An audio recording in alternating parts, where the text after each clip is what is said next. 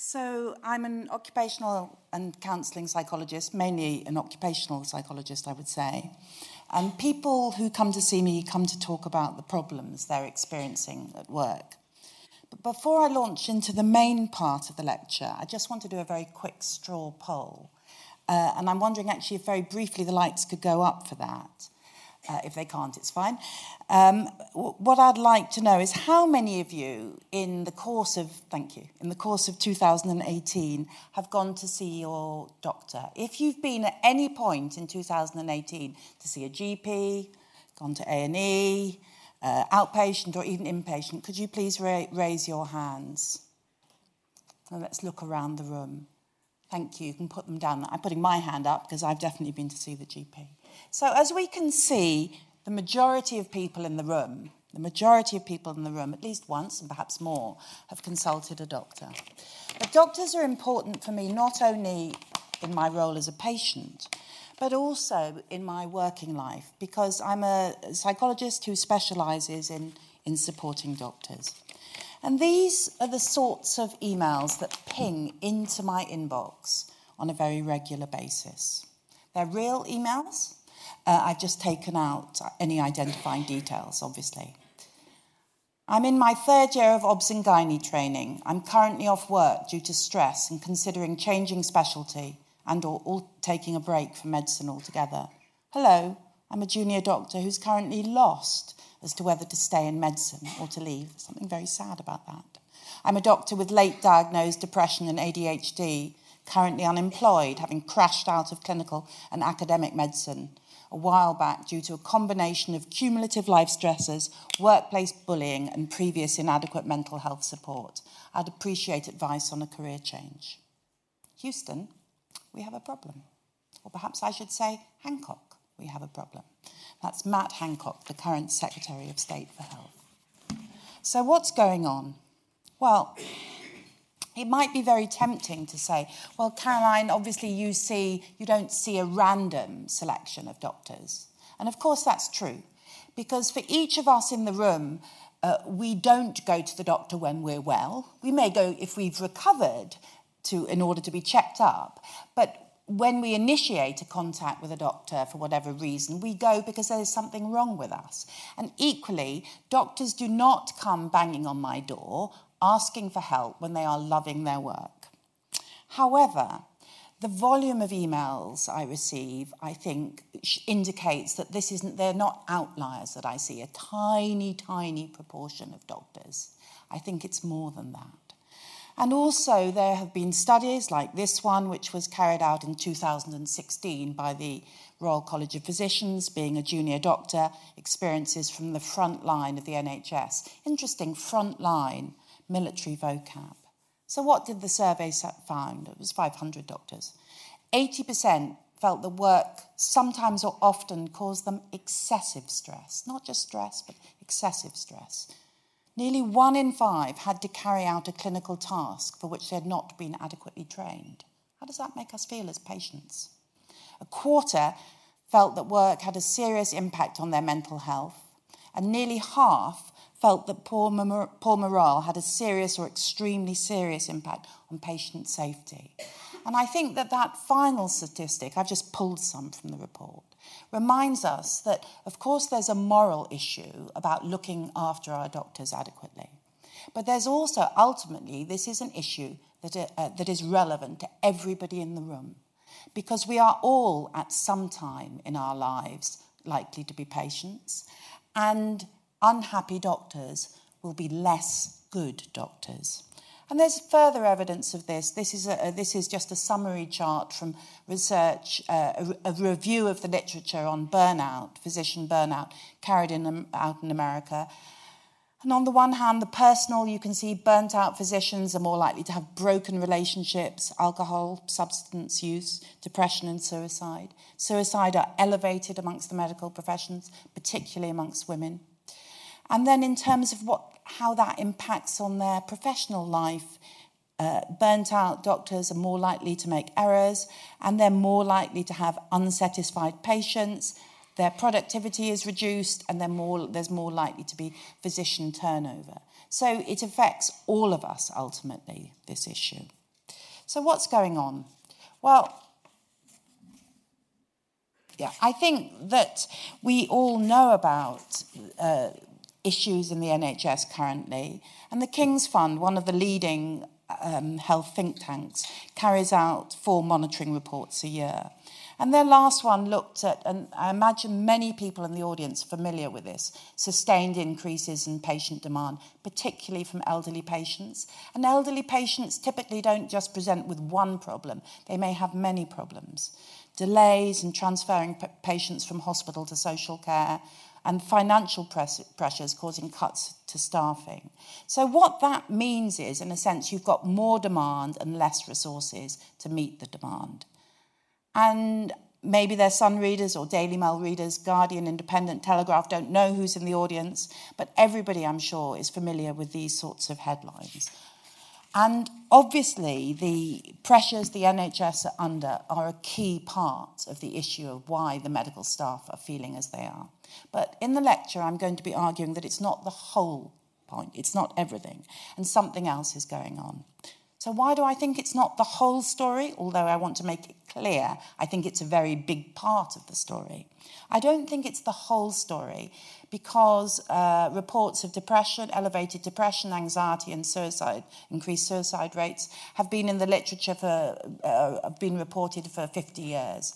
And during that time, the NHS has gone through different periods of feast and famine, but that has remained a constant. And secondly, I don't think that the pressures the NHS is under are the only reason, because we find similar results, similar stories and accounts of burnout, depression, elevated suicide in Australia, New Zealand, Canada, USA.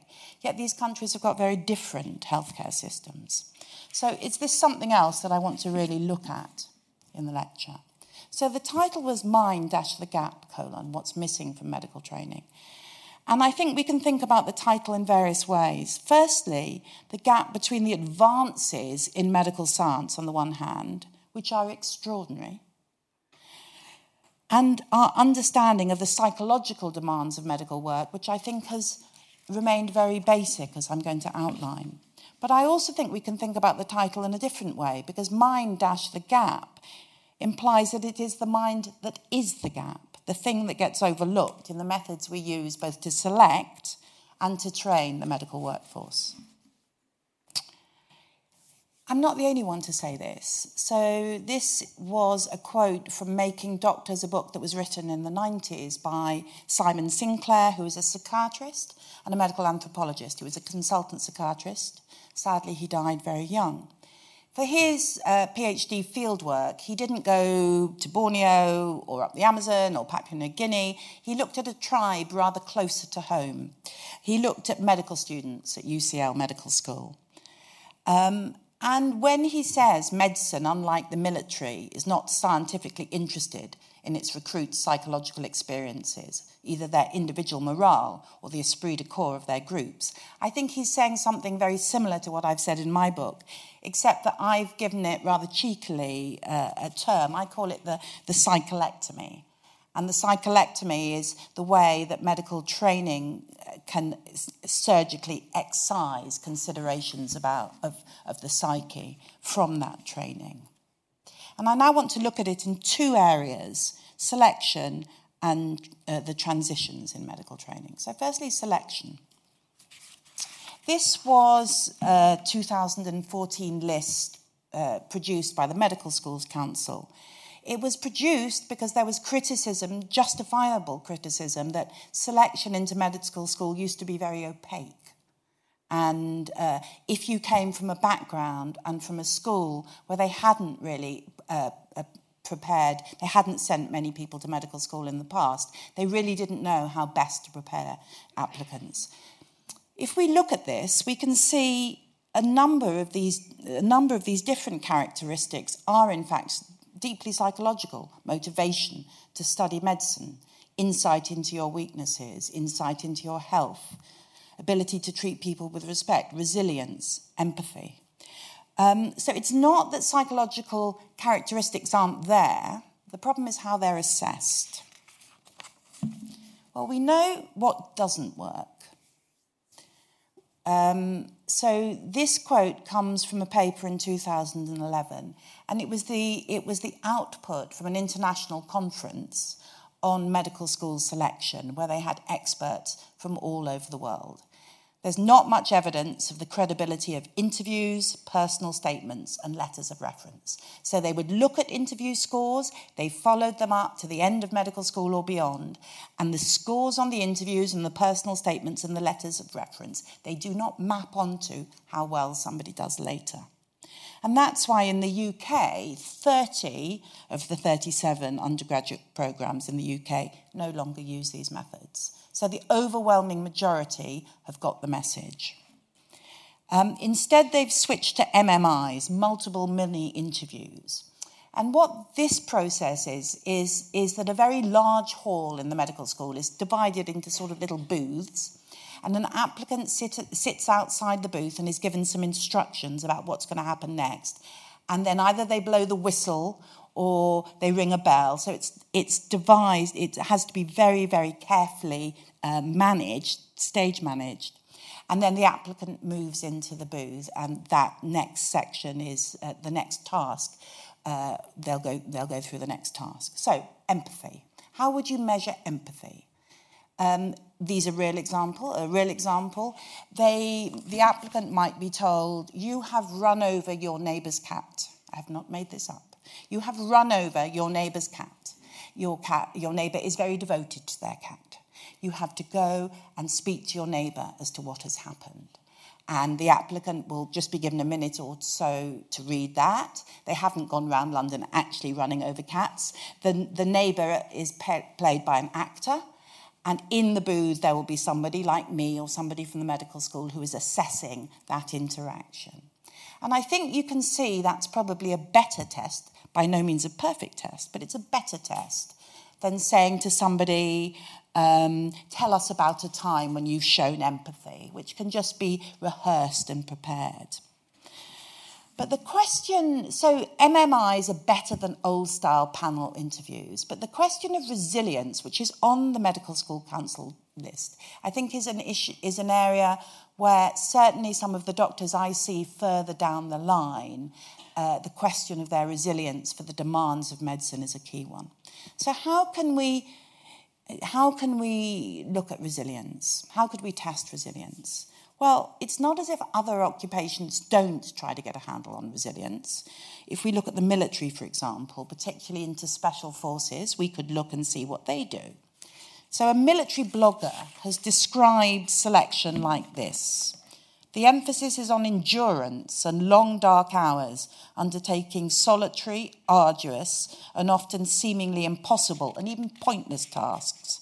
The instructor provides no encouragement or motivation to aspirants. Officers also undergo a special week of individual tasks, of determination and planning ability mixed with sleep deprivation and diversionary tasks. Now, when we see about long dark hours, solitary, arduous, seemingly impossible, sleep deprivation, actually, hand on heart, I could not say that some of those characteristics don't map on all too clearly with the descriptions junior doctors give me.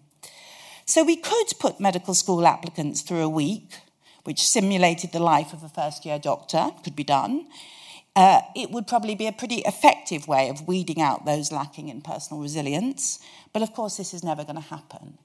There are logistical questions why it's never going to happen, and also cultural questions. Whilst it's acceptable within the military that you need to push the applicants to the limit, and tragically sometimes in selection they push them beyond the limit, I think it would be completely unacceptable within the, quote, caring profession of medicine. Instead, we need another approach. We need a psychologically informed approach to selection. And in this psychologically informed approach, the dean, on day one, he or she, would welcome the incoming class and say to the class that the majority of those in the audience, he'd congratulate them, all of them, for getting into medical school, and say, for the majority of you in the audience, medicine is going to provide a rich, rewarding, noble, wonderful profession. But the dean would not stop there. He would then go on to say that if the students had doubts at any point, they would be able to discuss these doubts without prejudice with faculty within the medical school, and where necessary, they would be given support to find an alternative career pathway. And the dean wouldn't stop there. He would then go on to highlight that if faculty had doubts about them, they would be discussed and reviewed with the students. And again, where necessary, the students would be helped to switch career. Dream on. This is not what happens at all. Students are reluctant to talk to faculty because of anxieties about repercussions. If they do pluck up courage to go and talk to faculty, there's a tendency, an understandable but ultimately unhelpful tendency, for faculty to rush to reassure, oh, third years often feel this way, it's a really difficult transition, or, oh, you're coming up to this set of exams, don't worry, it'll be better at the next stage. And they reassure, they don't listen. And if the student does persevere and really says, I'm not sure this is right for me, support services at the medical school can have another gap in them. So on the one hand, they're the student counselling services, where they have skilled practitioners for psychological well-being who do a fantastic job, but they really don't know about other careers.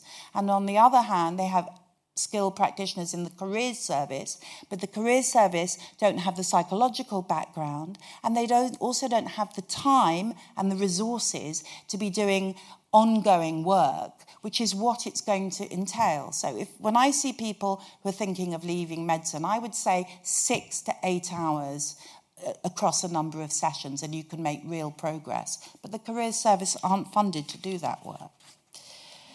So that's what happens when a student says, I'm not sure. What about when faculty think it's not right to them? But then we encounter a different problem. This is Jen Cleland, Professor Jen Cleland. She's, like me, a psychologist.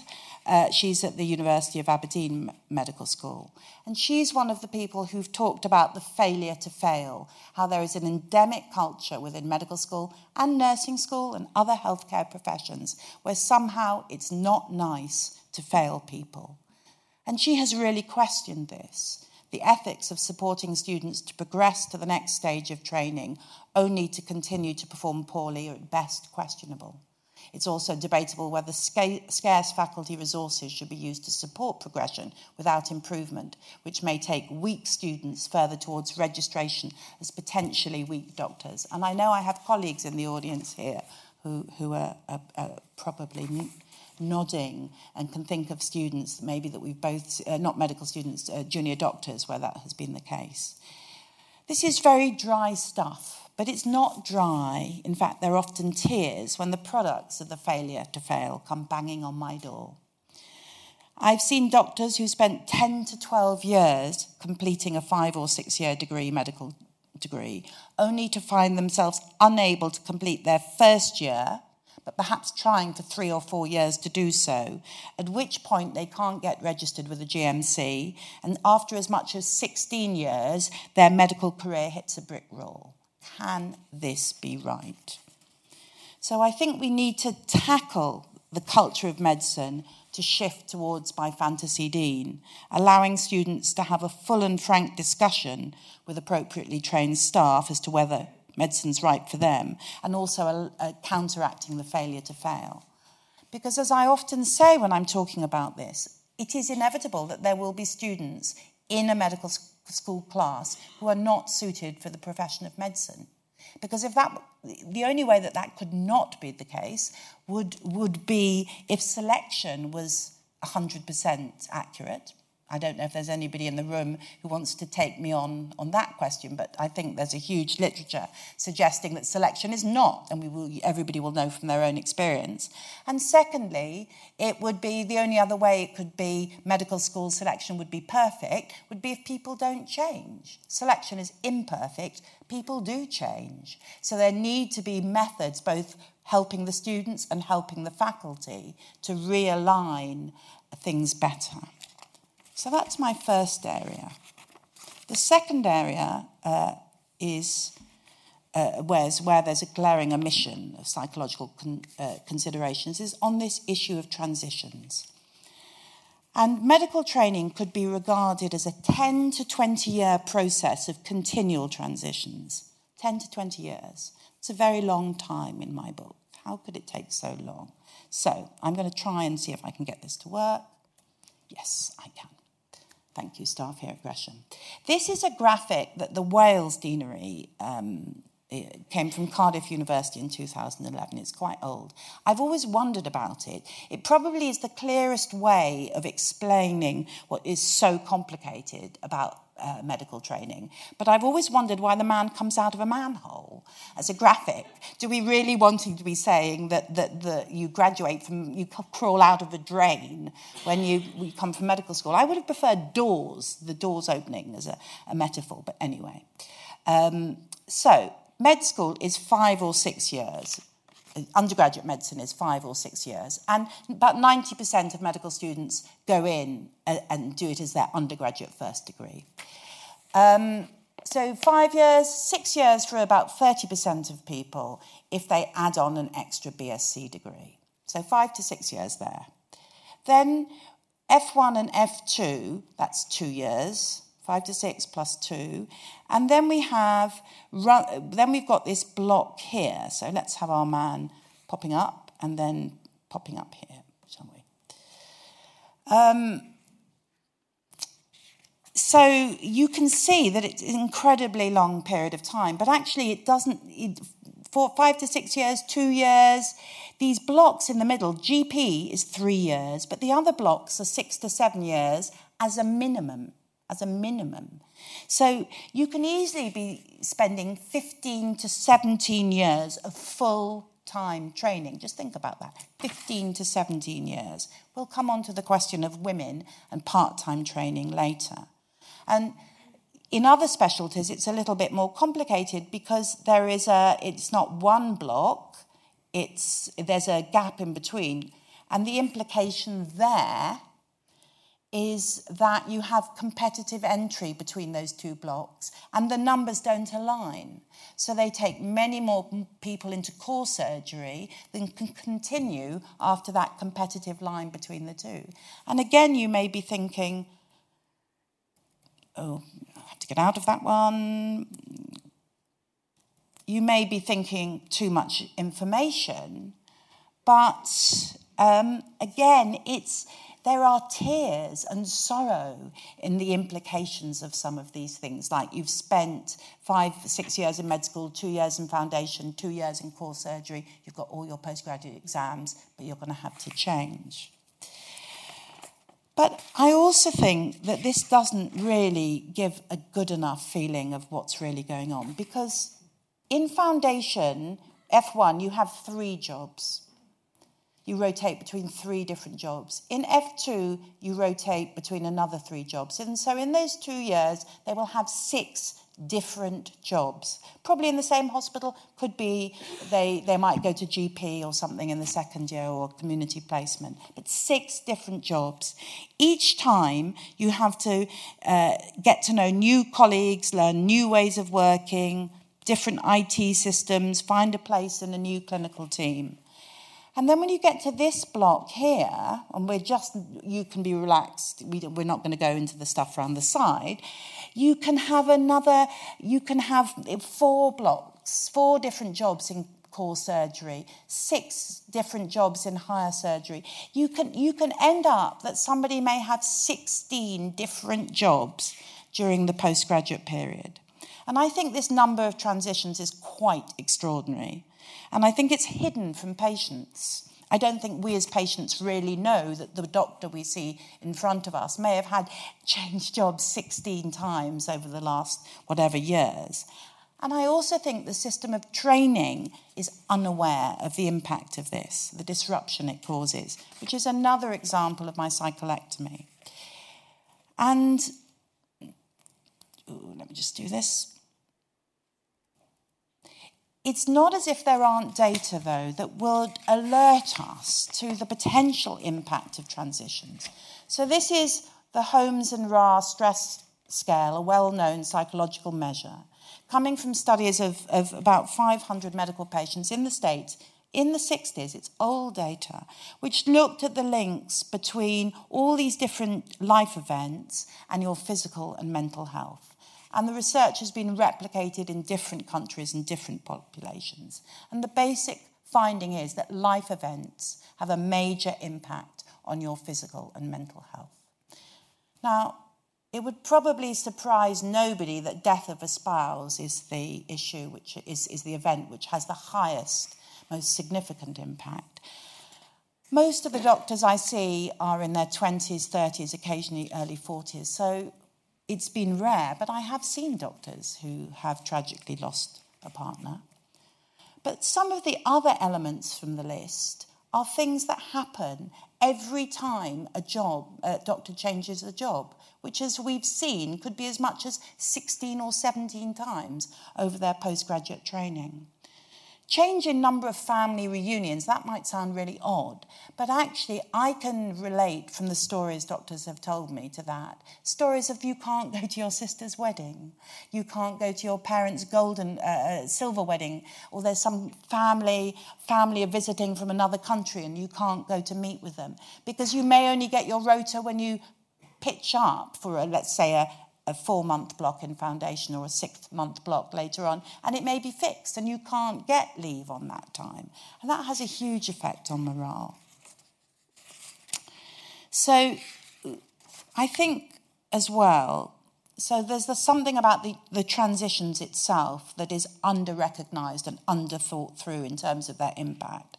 But we also need to realise, and again, I don't think that the systems of training and support inevitably do this, but we need to realise that the nature of the work inevitably places huge demands on the psyche of each and every doctor.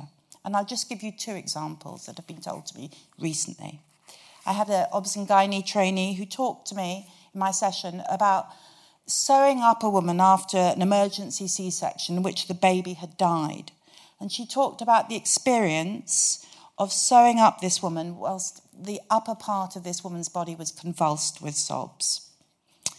Another story told to me, a woman, a haematology trainee, hearing a woman in the next door ward howl like a dog when she's told that her bone marrow transplant has failed and there's nothing more that can be done to treat her leukemia. The patient has 2 young children. She's screaming that they can't be left without a mother. Now, these are 2 harrowing examples, and the doctors who recounted them, of course, they also had very different examples where babies were saved and bone marrow transplants were successful. But even with good outcomes, the psychological pressures on doctors remain intense. They constantly have to make decisions which can have hideous consequences if they get them wrong. And I often think about that. You know, if I had forgotten my notes today, or if I went blank, what would happen? It wouldn't do my professional reputation very much good, but nobody's going to die. Nobody's going to be seriously injured. So doctors live in fear of making a mistake, being complained about, a fear which has only increased since this case. This is Dr. Hadiza Bawagaba, who was a UK medical graduate, trained at Leicester Medical School and doing her paediatric training at Leicester Royal Infirmary. In 2011, she was involved in a case where, tragically, a 6-year-old boy, Jack Adcock, lost his life. She was subsequently convicted of gross negligence manslaughter along with a nurse, although she was given a suspended sentence, so she didn't actually go to prison. A subsequent fitness to practice panel did not strike her off, as they recognised the numerous failures in the system, which included she was on a 12-hour shift with no break. The consultant who should have been there was off-site. He'd made a mistake with his diary. She was doing the job of 2 registrars because they'd failed to appoint another one. She was covering 6 wards across 4 floors. The IT system wasn't working, and she'd just returned after 14 months maternity leave with inadequate induction. That's why I say, for these sorts of reasons, why the military parallel has some relevance. The fitness to practice panel's decision was then overturned by the GMC, and she was erased, what a terrible word, erased from the medical register. Junior doctors around the country were so incensed as to how their colleague had been treated that they crowd-funded legal fees, which enabled her to appeal. Her appeal was successful, and she's been allowed to continue practicing as a doctor. So, medical work is hard work. But I have argued in this lecture that the systems of selection and training over-privilege one form of hardness, the volume and complexity of medical science, at the expense of another, the emotional demands of being a doctor.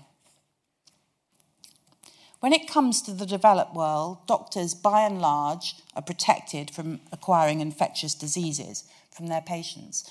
But this wasn't always the case. Just round the corner from here is in Postman's Park, there is a plaque to William Freer Lucas, who was only 23 when he died.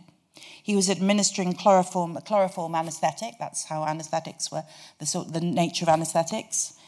And to a patient, a child who was being given a tracheotomy because they had diphtheria and the child couldn't breathe.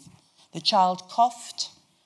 Lucas caught diphtheria, and 10 days later he died of the disease. More recently, I think we have become aware that doctors run the risk of catching diseases from their patients in the Ebola crisis. We got used to in our TV screens seeing these sorts of pictures from the outbreak in West Africa. There's another outbreak currently. But mercifully for us in the developed world, transmission of infection from the patient to the doctor is rare. But the intention, just look at how that level of protection, but the attention given to the transmission of harm from infective agents isn't matched by a similar level of concern about protecting doctors from the transmission of psychological harm from a patient or their relatives to the doctor. Yet caring for somebody in distress is not and never will be an emotionally neutral task. When we care for others, we draw upon our own experience of being cared for in the past. Or more technically, we might say we draw upon our own attachments to our primary carers. Gwen Adhead, a forensic psychiatrist and former Gresham Professor of Physics, has given a beautiful description of how this works. Early attachment to your primary caregiver becomes represented cognitively in the brain as an internal working model, a complex schema of images, beliefs, and attitudes towards attachment relationships. The caregiver icon, she calls this complex schema, the caregiver icon, which is engaged psychologically when the individual is either in need of care or has to provide it. In other words, how we were cared for when we were infants gets encoded in our brain, and it influences our own capacity to care for others when they too are very vulnerable. Now, there isn't a huge literature looking at the relationship between the attachment styles of doctors and how this influences their capacity to care for patients, but there is some growing literature of studies from other healthcare professionals. So, for example, there's a Canadian study of ambulance workers that found, following a critical incident, those with secure attachment styles experienced less distress and also recovered more quickly. So if they've had to go to a particularly challenging and harrowing road traffic accident or something like that. In large part, those with secure attachment styles experience less distress and recover more quickly because they were more likely to access support from those around them, which makes sense. If you've grown up from infancy believing that those around you will care for you when you need it, you're much more likely to go seeking help than if you've grown up with the experience that actually nobody cares for you and you're on your own. But of course, the support has to be there. And there has to be somebody whom you know, trust and respect, to whom you can turn.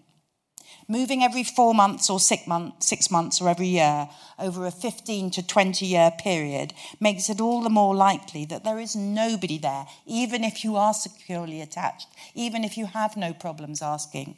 It makes it more likely that there's nobody there for the doctors when they most need it. I don't want to fall into the trap of looking back at the past with rose-tinted spectacles. But I do think we need to acknowledge some of the things that make it harder nowadays to train as a doctor than it did in previous generations. Now, admittedly now doctors work shorter hours. The maximum in the UK is 48 hours a week. In the US, it's 80 hours a week, and that's regarded as a great triumph because it was previously, it's the 80-hour reduction.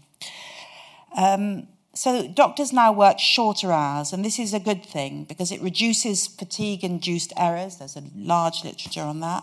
And it also reduces the risk of crashing the car on the drive back home after a night shift. And I have had a client who walked in front of her who was so tired and sustained a brain injury that meant that she had to leave medicine, and it was tragic. But there are other factors that increase the feeling of being alone. Medical schools are much bigger. If we think locally, we're near to Barts.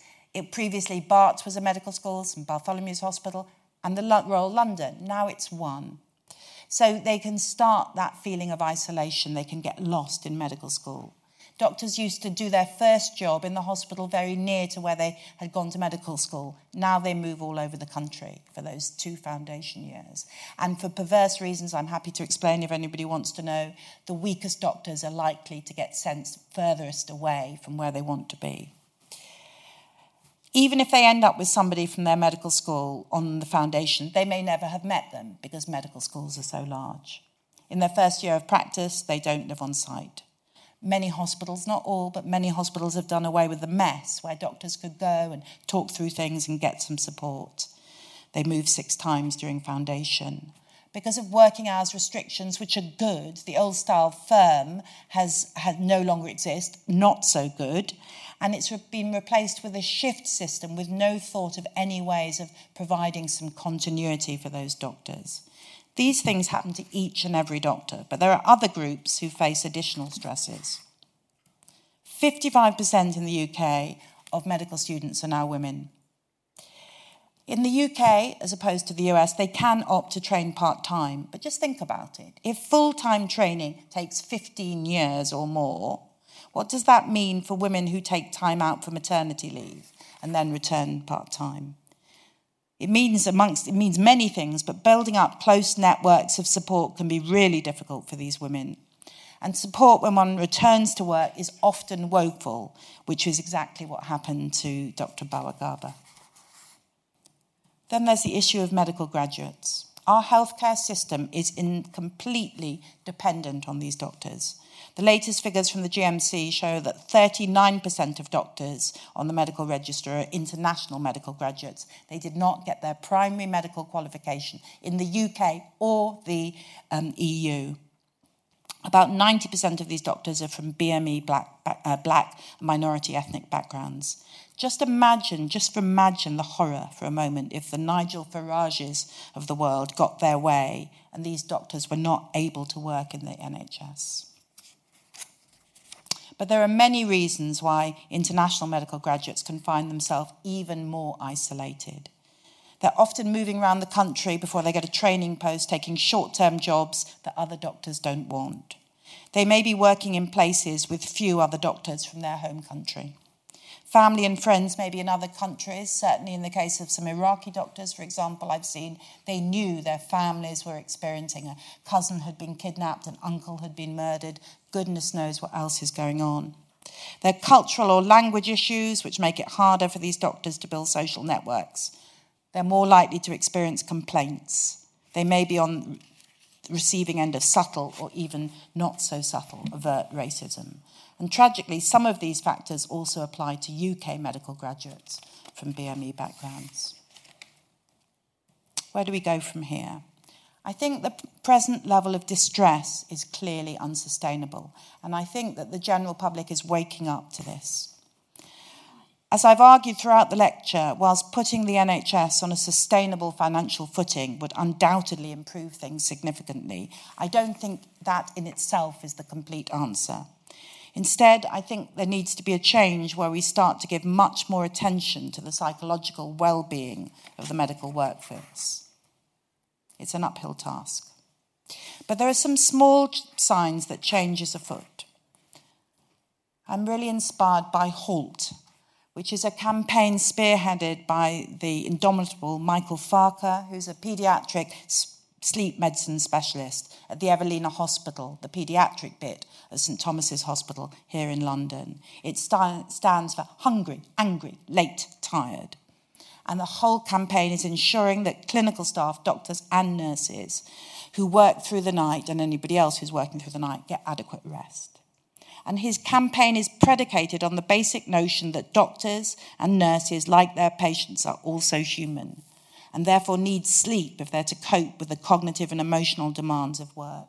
And it's a rare example where doctors start to use their clinical knowledge, not only for their patients, but also for themselves and their colleagues. And for that, I think it's excellent. And it would be wonderful if psychiatrists and all sorts of other specialties were able to be looking not only at their patients, but also at themselves and their colleagues. There's the Point of Care Foundation, which is overseeing the development of Schwartz Centre rounds in the UK. And these are hour-long meetings for staff across the hospital. But what makes them unique is they're confidential meetings, but everybody's invited. The porter, the cleaner, the receptionist, everybody is invited. And they're not discussing clinical, latest clinical trials or clinical evidence. They're discussing the emotional and ethical issues that arise in the day-to-day work of working in a hospital. And they are now well embedded. They started in America. They've spread all over the world. They're well embedded in the UK, and they're starting to be used for medical students because, of course, medical students can see and hear very, very difficult things as part of their training. And they're also starting to pioneer them in GP settings as well. There's a much-needed development of two services, the Practitioner Health Programme, Doc Health, that primarily before were only for London and the South East, and now they're offering support for doctors across the UK. And that is a great development. I'm also aware, because I've done some talks linked to the book with Christy Watson, who's a nurse, that these sorts of services are not available for nurses. And everything, that can't be right either. Not everything applies to doctors for the nurses. They're not identical, but many of the issues do. I began with emails, and I'll end with just one more. I'm not sure I will survive working as a doctor. I'm worried that I would get so stressed, anxious, and depressed that I would end up either hurting someone else by accident or more likely drive myself to the edge. I'm sorry if this comes across quite melodramatic. I really have reached crisis point, though, and I'm in desperate need for some sane input. This was an email I received in about April and May of last year from somebody who was coming up to medical school finals. I didn't know him. He found the service that I provide on the web. And this was not an email to ignore. And I was in Washington to visit one of my children.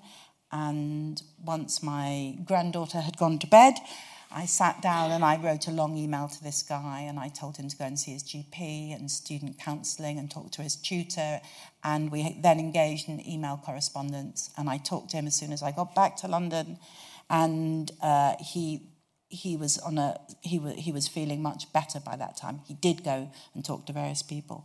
I've subsequently seen him to think about what he might want to do after foundation. He's halfway through his second foundation year. But I consider it a disgrace, actually, that somebody has to be sending these sorts of emails randomly. I might not have picked it up. And my hope is that the shift in the culture of medicine will mean that desperate medical students and desperate doctors won't be reaching out to me, an unknown psychologist, in the hope that somebody out there will listen. But that is only going to happen if we plug the gap and we put considerations about the doctor's psyche exactly where they belong, which is at the heart of medical training. Thank you.